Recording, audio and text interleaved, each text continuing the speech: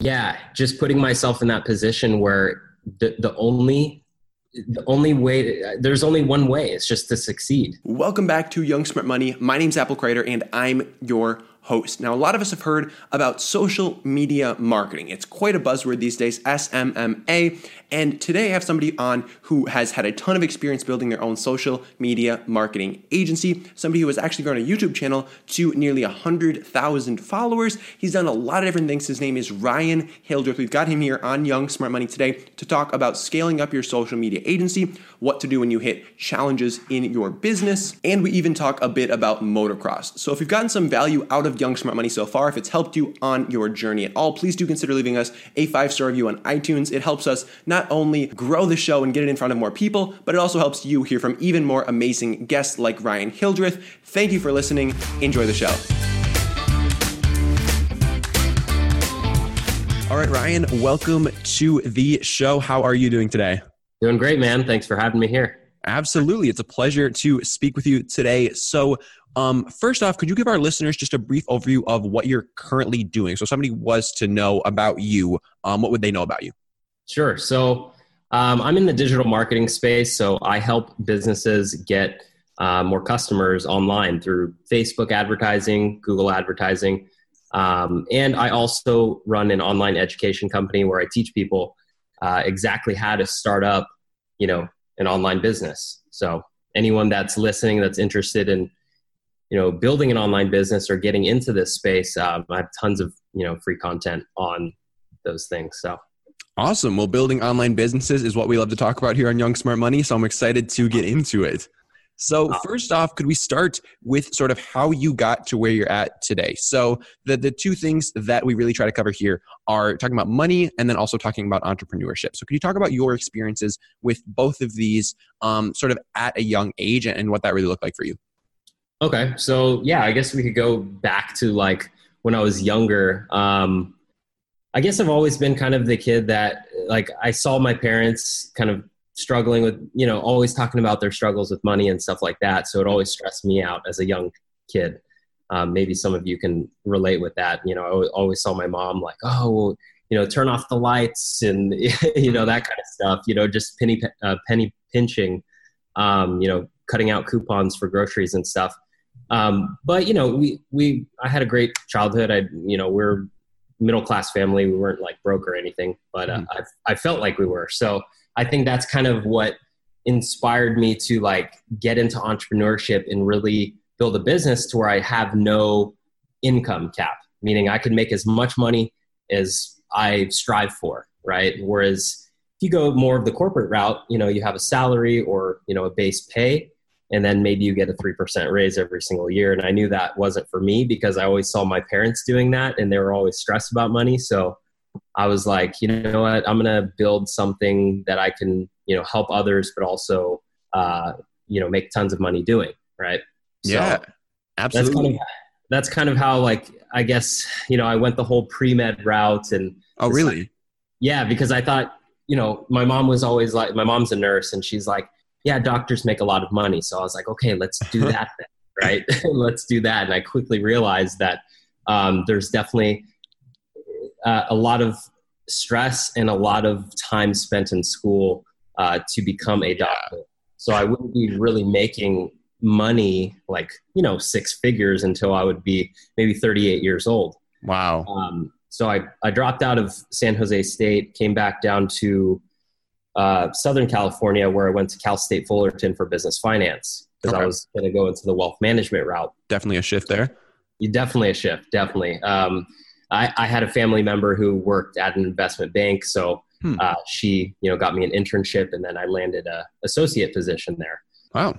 Learning all about finance and business. And I'm like, man, like, there's tons of opportunity here. I think that I can start my own business. Doing something online. I'm going to figure it out. And that's kind of when I took a couple courses on social media marketing and learning about advertising and marketing and sales. And I'm like, wow, dude, there's so much opportunity out here. So many businesses that aren't using social media to get customers. That's where everyone's communicating and hanging out.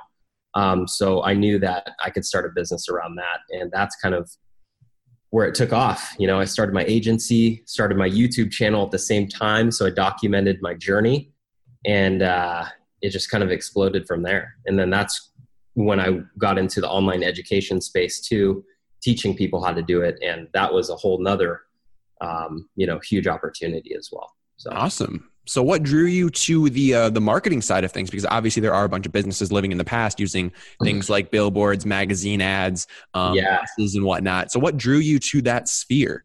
Well, when I was working at the bank, my boss, she needed more clients, right? She wanted to get more clients, build her book of business. And the only way that she was able to do that was, through word of mouth or through her clients and going to like networking events and stuff like that. And I'm like, why, she had a LinkedIn profile. Why wasn't she able to kind of market on there and do that kind of stuff? Well, there's so much restriction in that industry that, she just wasn't able to. So I was like, man, they're like, these big banks are so behind in the times, you know what I mean? Like, so I think that kind of drove me. I had a conversation with the marketing, I think it was like the chief marketing officer or something. And he told me, he's like, Facebook is for Candy Crush and my 9-year-old daughter. We don't associate with, Facebook. And it's funny now because I see that, that particular, they're running ads now on Instagram, and I'm like, oh, really? So that's kind of was the turning point for me. I was like, I'm more open-minded and I want to utilize these strategies to really help other businesses and, maybe build my own business. So. Very interesting. And speaking of all that red tape and compliance, I am actually interning with a large financial institution this summer. And I'm actually kind of concerned with the state of my personal social media because through the interviews, I've been told they have some pretty strict compliance policies. So I'm not totally sure about how that's going to roll out. So definitely compliance is definitely something to be aware of in those big organizations. Definitely. We'll talk about that more after. Yeah. There's definitely a lot of compliance in that space for sure. So you also mentioned that you bought some courses starting out. What made you want to do that? Did you get value out of those, or what did you see as your driving factor to buy those courses? So it was funny because I was always afraid to spend the money on the courses. I was like, but it's funny because I spent so much on college, right? Thousands and thousands of dollars for books, courses, right? And I was afraid to spend $1,000 on an online course. And my wife, who was my girlfriend at the time, she moved, across the country for me. And she was like, wow, I'm buying the course for you. She put it on the credit card and she's like, there's no questions about it. Cause she's all into that. She's all into education and learning more. So she actually was the one who pushed me to like invest in a few courses. She put them on the credit card and she was like, take them. I already bought them for you. So I was like, because I kept talking about it for months on end. I was like, man, should I take this course? And she's like, I'm tired of you talking about it. She put it on. Wow. That's some moves right there. Yeah. So yeah, she really has, like, I wouldn't have been able to do what I've done without her. Like, she really pushed me to just kind of take that leap of faith. Cause I've always been very conservative. My parents, I'm half Filipino. So my mom's side of the family is super conservative Filipino, don't spend money on anything, That's kind of how I got into it. Wow. So through that course and through, you really do have to take a leap of faith at some point if you're trying to start some kind of entrepreneurial endeavor. There is going to be a point where you have to say, am I going to do this or am I just going to sit here and think about it? So that's key. Did you get a lot out of these courses, do you think? Were they what you needed at that point? Or how did those work for you? Definitely. At the time when I took these courses, I was learning things that I didn't know was even possible. I was like, wow, I'm mind blown right now. And it's funny looking back because how much I know about advertising and the whole space. I'm like, wow, those courses were very basic. But at the time, I didn't know anything about business and entrepreneurship and marketing and sales. So at the time, that's exactly what I needed to give me a jump start and to really get my blood flowing and get me excited about building my own business. Awesome. Well, getting started building your own business, was it just you or did you have a team that you had built around you or what did that look like? It was just me. It was just me, man. Every single day I would, print out business audits. I would go to like 10 to 15 different businesses. I would literally just walk in and try to talk to the manager or the owner. I had a, just basic printed out business audit for them, showing them where they can improve with their social media to get more customers. And like, it was basically cold calling and door knocking. Wow. Did you have some kind of income source on the side that allowed you to support yourself, or what did that look like? At the time I was trading stocks, which was a small income source, but very volatile. But no, it was pretty much just, I quit my job. I dropped out of college and I just went for it. We had credit card debt, but my wife at the time, who was my girlfriend at the time, she just got her job. So we were kind of like, okay, well, at least her job could cover the monthly rent. Wow. So was that in California that you guys were living at the time? Yeah. Yep. That's bananas. That's a high standard of living right there. Yeah. It's super expensive here. It's super expensive. Like compared to where, she lived in North Carolina, it's very, a lot cheaper cost of living. So yeah, pretty much like I need to make some money. I need to land a few clients to pay off some of the credit cards and get back up on our feet, Was that a really driving factor for you? The fact that like, I need to make this work. I need to like do something. Did that keep you going? Yeah. Just putting myself in that position where the only way, there's only one way. It's just to succeed. You know, like I don't recommend everyone put themselves in that position, right? It's kind of like there definitely has to be some sort of responsibility there, but I put myself in a position where the only choice was to succeed.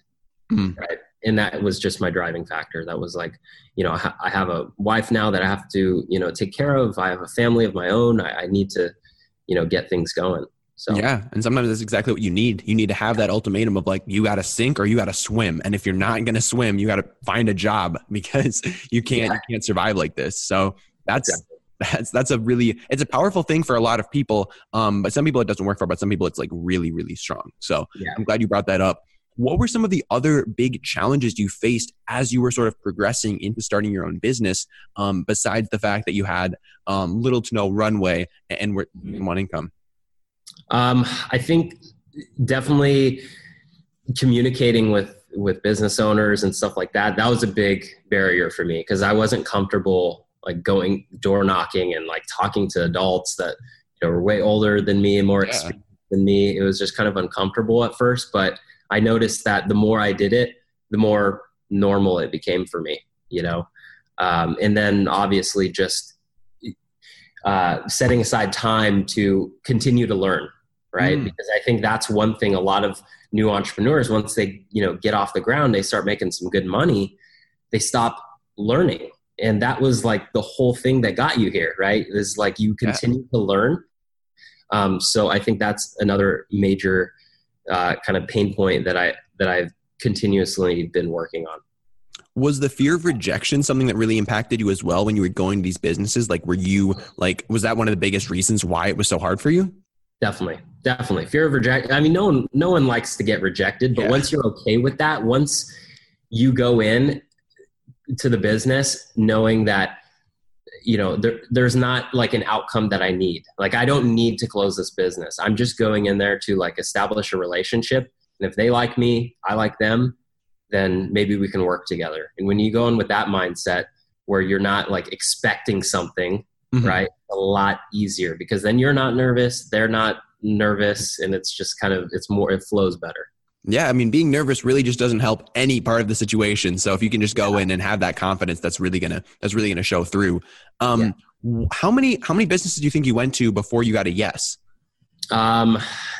Actually I got a yes pretty quick. I think I went to like 12 businesses and then, I got a yes from, it was a local jeweler. And, it wasn't that bad. I was like, okay. Well, now we just need to keep going. And now there's obviously new strategies like utilizing LinkedIn or utilizing, different freelancing sites to, land clients on a monthly retainer. because there's tons of businesses that actually are looking for these services online. So you were approaching businesses, you were just walking in off the street, not going to businesses that were actively searching out services like yours. You were just proposing that they start doing this when they weren't doing anything and they weren't looking for it.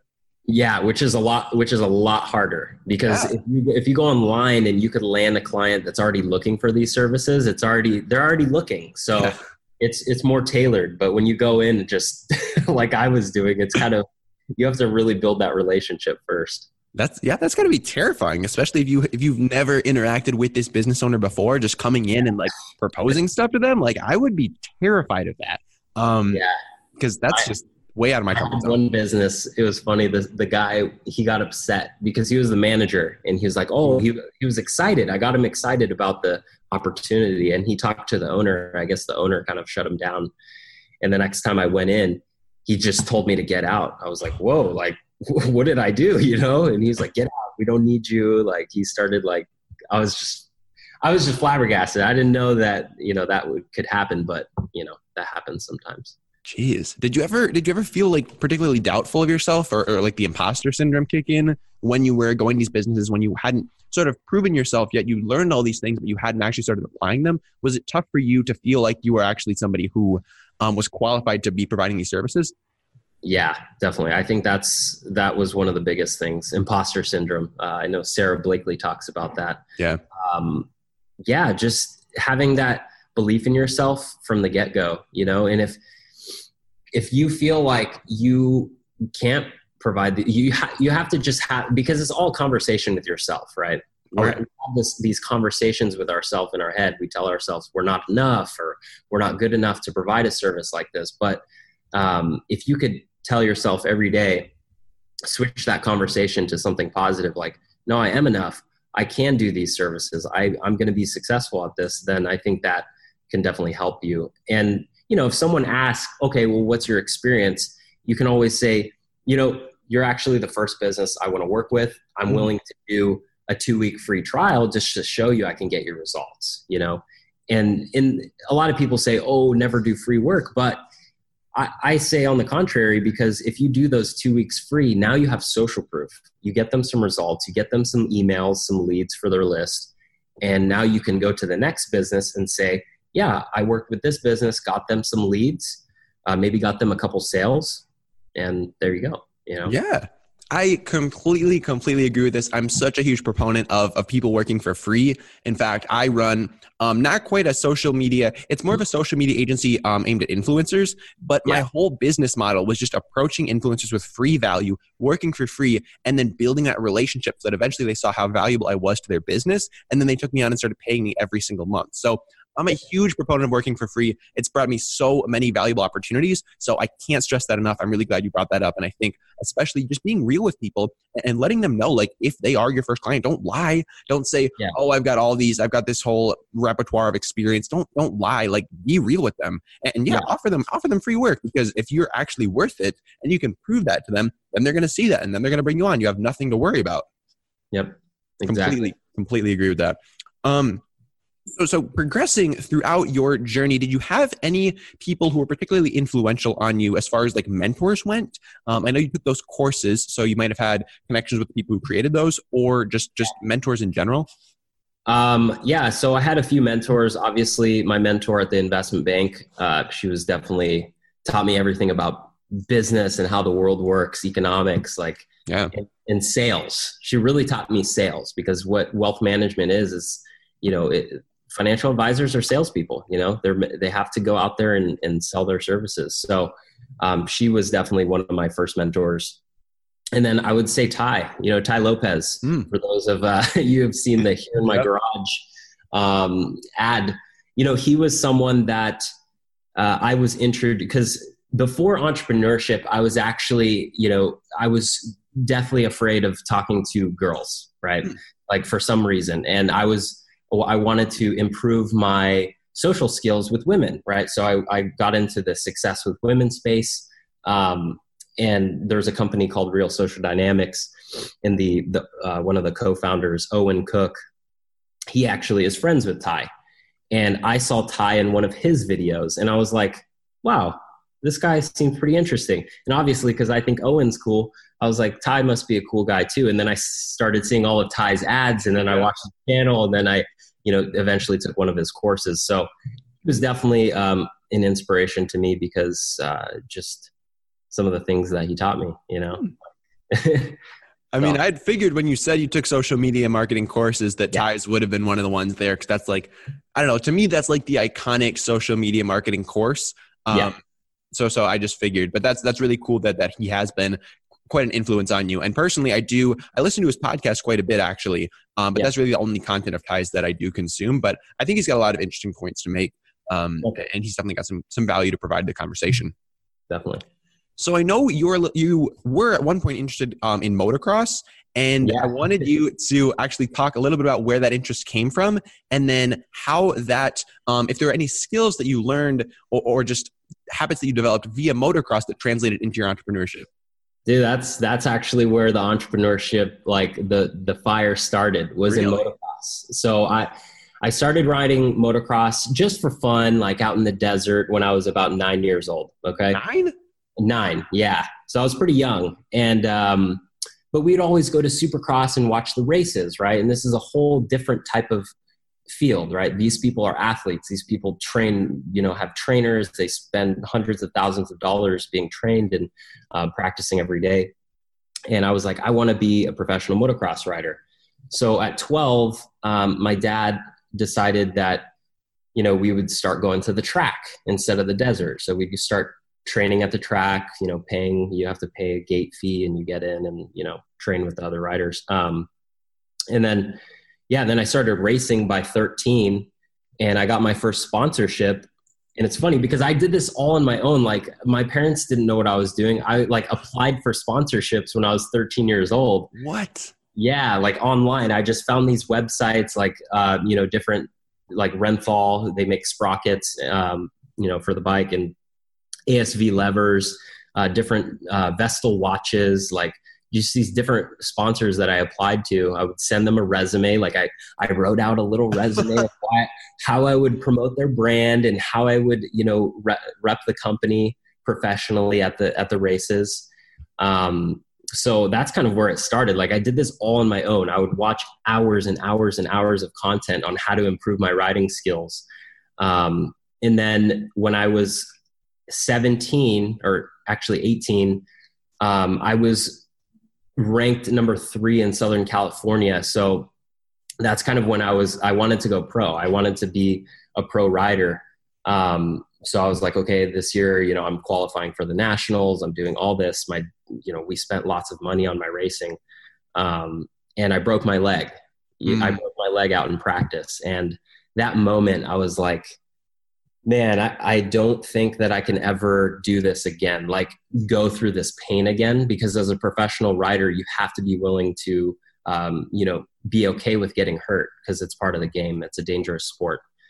So that's kind of when I decided like I would stop racing for, I would just ride for fun and, go to college and figure it out. So that's kind of where my entrepreneurship started, was actually motocross. Yeah. Wow. I didn't even know what a resume was at 13 years old. And here you were like applying to all these different things. That's bananas. Yeah. Dude. Not many people know that. So I'm glad that you asked me about the motocross scene. Yeah. I like to do a little bit of research on my guests before I have them on. So yeah, I grabbed that. And then also your interest with cars. So I know a lot of entrepreneurs and business owners do have an interest in cars. Personally, I have like zero interest in cars. I hate driving. I don't really like cars that much. Okay. So I was just wondering if you could talk on that a little bit. Maybe like explain to me where the interest comes from, why there are so many people who will have like these fascinations with cars. Because I personally don't even get it. Yeah. So, I mean, it's a good thing, man. It's a good thing because you're going to save a lot of money. You're going to save a lot of money throughout your life because you don't have that interest with these cars. They're so expensive. But ever since I was younger, my dad would take me to the Long Beach Grand Prix. I would watch IndyCar racing. He would take me to, the Ferrari dealership. And I remember this one dealership we went to in Newport.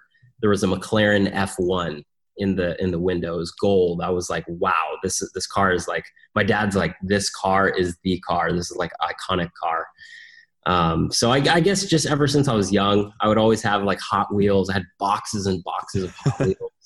I drove those little, remote control cars. Mm-hmm.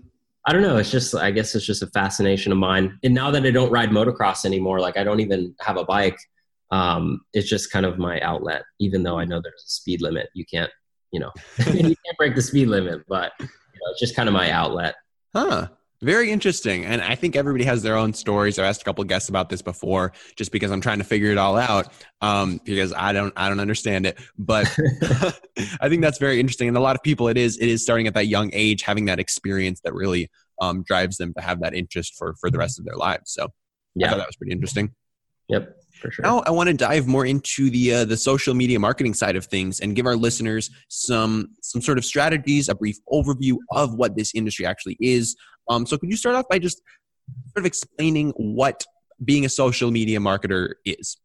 Yeah. So being a social media marketer, you're coming up with a strategy to get a business more clients, right? Online. So you'd be running Facebook ads for them, Instagram ads, Google ads, right? These ads show up. You see them on Facebook, on the news feed, or Instagram, on the Instagram feed. Basically just helping businesses build their email list, because emails are very important to follow up with people. And also, getting more clients, right? Getting more clients, selling more services and products, because businesses, obviously, they need to increase revenues to pay their employees, to innovate, to come up with new products, new services. So the marketing side of things is everything. If you can't market your product effectively, it's not going to sell, right? Like anyone can make an awesome, invent the coolest gadget or whatever it may be, but if you don't have the marketing behind it, it's not going to sell, right?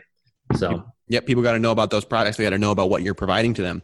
So what kind of businesses does a social media marketer work with, or is there a variety of businesses? I mean, it's variety. When I first started, it was like any business that would, give me the time of day. It was like if it was a hair salon or a jeweler or, whatever, a real estate agent. But now, I mean, I think there's so much opportunity in the influencer space, helping influencers monetize their brand, helping influencers build that reach. Because there's tons of influencers out there that have millions and millions of followers, but they don't really make much, and they don't make enough to support themselves and continue providing that content that their viewers enjoy. So I think there's a lot of opportunity there. Yeah. I mean, that's exactly the business that I work in. And I can tell you that there is a lot of opportunity here, and so many, like you said, so many influencers with these huge, huge followings that really have no idea how they can be monetizing them in an effective manner. So that's a huge, huge untapped market, in my opinion. Yeah, definitely. So as you're starting out, so basically, as you said, you're working with these small, usually it's like small mom and pop places, right? Not like these huge corporations, huge chains. Yep. Okay. And that's okay. Yep. Yeah. So, I mean, the small businesses for sure, because I mean, if you're going to go to a bigger corporation, usually they have that in-house. Yeah. Like you can't just go to Chipotle. I mean, I've tried. That's why I know. Because if you go to Chipotle, it's a franchise. So it's like you can't just market that one store. It's like they do all their marketing in-house for all the Chipotles, right? So that's why the smaller businesses are probably better to go to. And most of them don't even know what they're doing. Like they don't even have a Facebook or an Instagram and stuff like that. So yeah, I actually talked to the owner of a coffee shop here in Madison last night, and he was doing all of his own social media stuff. I went to the page, I looked at some of the ads that he was running, and it looked pretty abysmal, to be honest. So I can definitely vouch for the fact that a lot of small business owners aren't super familiar with what they're doing when it comes to social media. They're kind of just throwing random things at the wall. They don't even know how to measure if they're successful or not. So there's a ton of potential there. Do you usually see social media managers working primarily in sort of one niche? Like would they just work with coffee shops or jewelers, or is it sort of like a variety within each social media manager? I mean, I have been seeing like a lot more niche specific managers, social media managers, because I think as you progress, there might be a certain type of business you want to work with, right? Like maybe you enjoy that industry. But at first I say, approach as many businesses as possible. Don't just stick to one niche, because that niche might not be your forte. Like, it might not be somewhere where you resonate with. So I think it's good to like go out and kind of approach all types of businesses to see where you want to, continue working. But definitely specializing, I think, is a better way to go, because then you have like systems in place for a specific type of business. Like if you're helping real estate agents, in primarily like luxury real estate agents, then you have some systems in place for them to get another luxury real estate client and kind of provide that same service, Yeah. And it seems like you could have a lot more competitive advantages, at least from my outside perspective, if you were in a niche. Like, how would you market if you were somebody who didn't have a niche? Like, what would your competitive advantage be, or what would some examples of competitive advantages be? I mean, if you weren't niche specific, I mean, there's really the advantage is that most of them are paying, like what I've found is that a lot of these businesses are paying for social media marketers, but it's like it's kind of like a cookie cutter sort of service, right? Like they're going to these bigger social media marketing corporations that are just kind of like providing cookie cutter services, like, oh, we'll do SEO, we'll rank your website, that kind of stuff. But they're not focusing on like the brand message, right? Like tailoring a brand message marketing strategy to really promote, who they are. Like it's not as deep, right? So yeah. I think that's the advantage when you don't have many clients. Maybe you're just getting started with this. You have more time to really spend with that one business. Yeah, being that small, nimble operation could really allow you to go a lot deeper with them and really provide a tailored service, like you said, to them, rather than something like a big cookie cutter thing. So I think that's a great competitive advantage when you're on that smaller scale, and a really good way to pitch yourself. So what are some of the biggest mistakes that you see people who are trying to get into social media marketing making in their sort of attempts? I think not going out enough, not approaching enough, not talking to enough people and building those relationships. Like I think a lot of newer social media marketers expect to get a client right away. And this takes time. This takes relationship building, if you establish a relationship with a business owner, maybe the 5th or 7th time you talk to them, they'll go with your services, but not the 1st or 2nd, and I think that's the biggest mistake. It's like gotta romance a girl a bit, You can't just go into the kill right away. Yeah, you can't go for the kill right away. You can't like go for the kiss on the first, encounter. On the like, first hello, you can't just go in for that. Like you gotta say hi, how are you? What's your name? Like get to know them, get to know them a little bit. Exactly. Before you just whip it out, So it's like exactly. Couldn't be better said. Yeah. Perfect. So how do you, within your agency, there's got to be a lot of both stability and unknowns. And this is a question that I like to propose to all of my guests. It's really just, how do you find a balance between like things that are knowns and things that are unknowns within your business? And how do you sort of decide where to take these risks and where to sort of play it safe? That's an interesting question. I guess this space is changing so much all the time. So there's always going to be unknowns. Like you just have to test. I think that's the biggest thing, like test.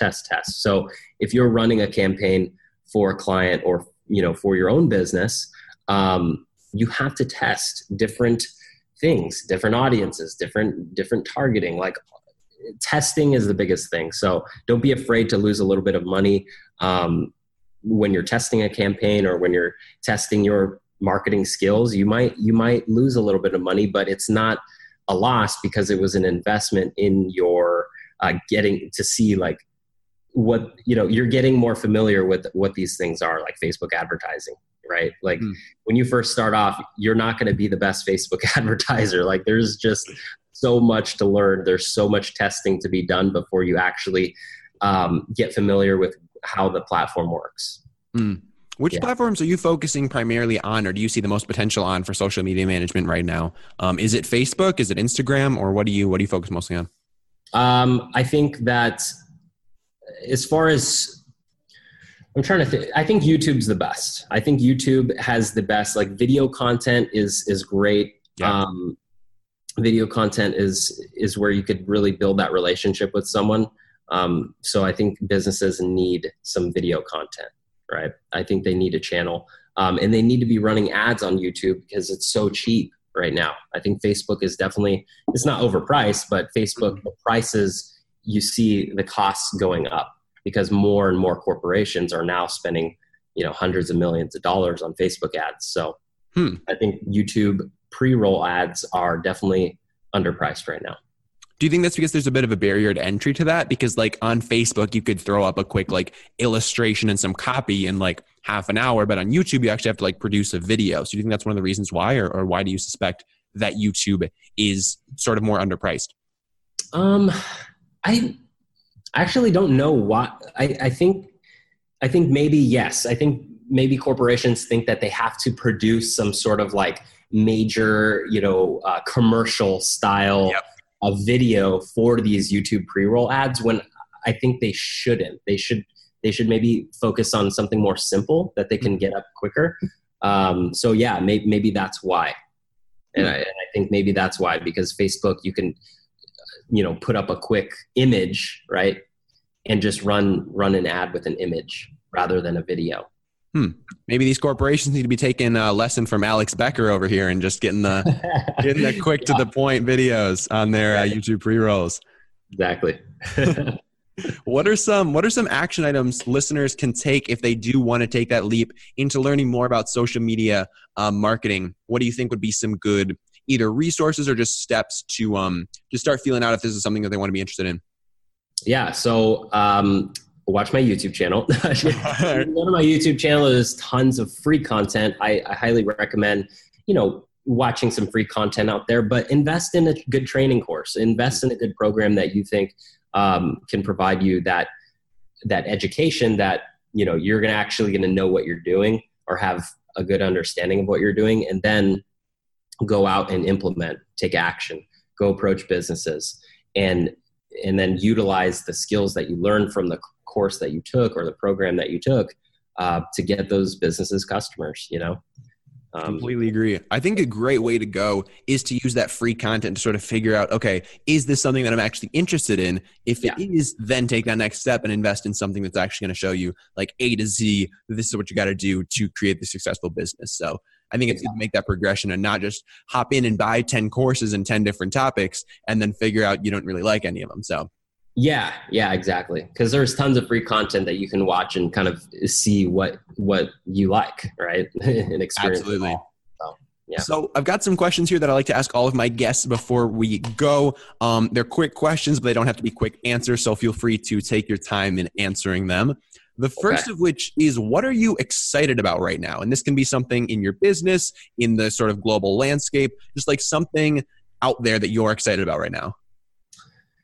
I'm excited about just where the attention is going. I want to see what is the next Instagram, right? And I'm trying to find like kind of where that attention is going. But I'm really excited about messenger bots. That's just something that I've been working on for my business and for, clients as well, because I think it's really untapped. And for those listening, if you're not familiar with what a messenger bot is, well, it's basically, the messenger app on Facebook where it's like where you send messages to people. A messenger bot can respond to people kind of with AI or like automated responses. So I think that's something that is definitely exciting, and I'm learning a lot more about right now. Yeah, I completely agree. I mean, there's over 1 billion people on Messenger alone. That's not even like the whole of Facebook. That's just on Messenger. So being able to communicate with a ridiculous amount of people in an automated way, in a highly scalable way, seems like a very, very good opportunity. I was trying to get into that a while ago. It wasn't a priority for me, but I might pivot back to that in a little bit. So I'm glad you brought those up, and they're definitely a great potential I see as being a next big thing. Definitely.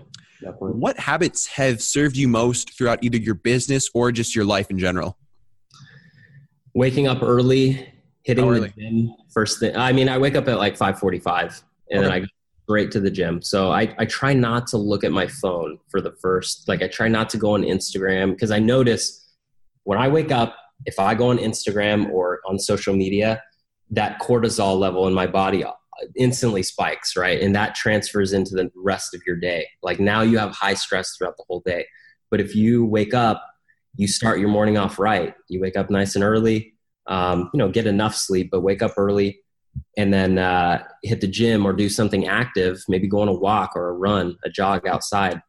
Now you're waking your body up and getting your body prepared for the day, right? Because this stuff that we do, I mean, of course, I'm sitting down all day behind my computer, but it's like, again, yeah, I'm sitting down all day, not moving. So it's like, it's wears on the body. It wears on the body for a while. So you have to start your day off right.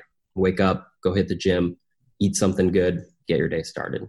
Completely agree. I'm like totally the same way for me. It's wake up early. It's go to the gym. It's to get my body moving. Because if I don't, I just feel off for the rest of the day. If I don't like get something active going on at the beginning of the day, the rest of the day just feels, I don't know. I just feel sluggish. I just feel like I'm not as awake as I could be. So I think that's huge. I have been getting stuck in my DMs though in the mornings, which is something that I'm trying to pivot away from, because there's just, it's so tempting, but it's something that I'm trying to quarantine to like a certain time of day and not just have it be my entire day. Definitely. Definitely a process. Yeah. What content are you consuming right now? Is there any YouTube channel, Instagram page, podcast that you are routinely listening to, or any books you're reading? Books. I read a really good book, because I try not to consume too much content nowadays. Like I'm in the point of my business where I try to limit that, because what you'll notice is like, when you get further in your business, the more content you consume, it's kind of like more time spent that could have been on your business rather than consuming content. So I try to limit myself. But books, a really good one I read was Relentless by Tim Grover. Like I keep talking about this book because it was just a really good book. Tim Grover was the trainer for Kobe Bryant, Michael Jordan, Dwayne Wade, some of the best in the industry. And he just shows like and he calls it a cleaner, right? What a cleaner is, and kind of like the mindset and the routines and the habits that someone of that level has, right? And then how you can, he doesn't tell you that you have to be like that, but he's just saying, if you are aspiring to be like someone like that, then here are the character traits, right? So it's kind of nice to kind of compare. It's kind of like, okay, where in my life can I improve to be more like a cleaner, like Kobe Bryant, right? So I think that was a great book. Also, Driven by Manny Khoshbin. He's a real estate mogul over here, actually, in local Newport Beach. He's actually the one who inspired me to get a McLaren, because I saw his a couple years back. He had a McLaren P1. I didn't even know what kind of car it was. I was like, whoa, what was that? And I found him on Instagram, and his story was like just the stuff that he went through, like it really inspires me, because I'm like, wow, if he went through that, I know that I could, achieve and accomplish things, because it's nice to hear stories of people that went through much more horrible things than you have. And it's like, they still made it, right? They still pushed to the top. So yeah, it puts it in perspective. I'll have to check them out. I'll definitely link up both those books in the show notes for this podcast as well, if you guys want to look at those as well. What do you do in your business that doesn't scale? So when I say doesn't scale, I mean it's something that you can't be mass produced. So personally, I like to send video DMs to people who I either look up to or just like random followers. I'll pick like 10 people and just like send them a 15-second message saying hello and whatnot. So do you do anything in your business that isn't particularly scalable? Yeah. So my, the personal brand side of my business, it's all personal, and I noticed that it really can't be scaled, because when you hire an assistant to answer your message and stuff, like it's not personal. No. And it's funny because a lot of people will say, oh, is this Ryan's assistant? And I'm like, I'll send him a video and be like, no, man, it's me. You know what I mean? Like I'm back to you through my DMs. So I think if you are an influencer or you are starting your personal brand, like it's something that's definitely harder to scale, and you have to be willing to set aside a few hours, like a couple hours or a few hours to message people. Yep. Completely agree. Yeah. You got to make those connections. Yep. So where can people find out more about you, Ryan? If people want to follow up with you, where should we send our listeners? What should I link up in the show notes? Let her rip. Definitely DM me at Ryan Hildreth Official. I answer all my DMs. I try to, respond within 24 hours. You can go to my YouTube channel, Ryan Hildreth. It's just my name. And Facebook. I mean, I'm on there too as well. But Instagram is probably the best place to get in touch with me. All right. Sounds like a plan. Well, shoot him a message, guys. Ryan, thank you again for your time spending it here on Young Smart Money. I really appreciate it. Have a wonderful day, man. Thanks, man. Appreciate it.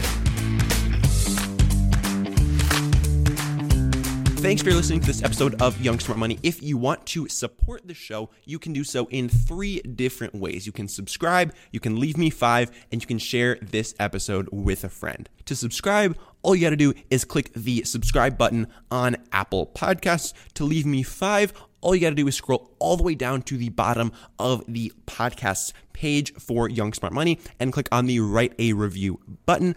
And to share with a friend, all you got to do is screenshot yourself listening to this episode, post on your Instagram story, tag me, and I will be sure to repost it in my Instagram story as well. I love giving you guys some attention who are listening to the show. Thanks for listening, and I'll see you in the next one.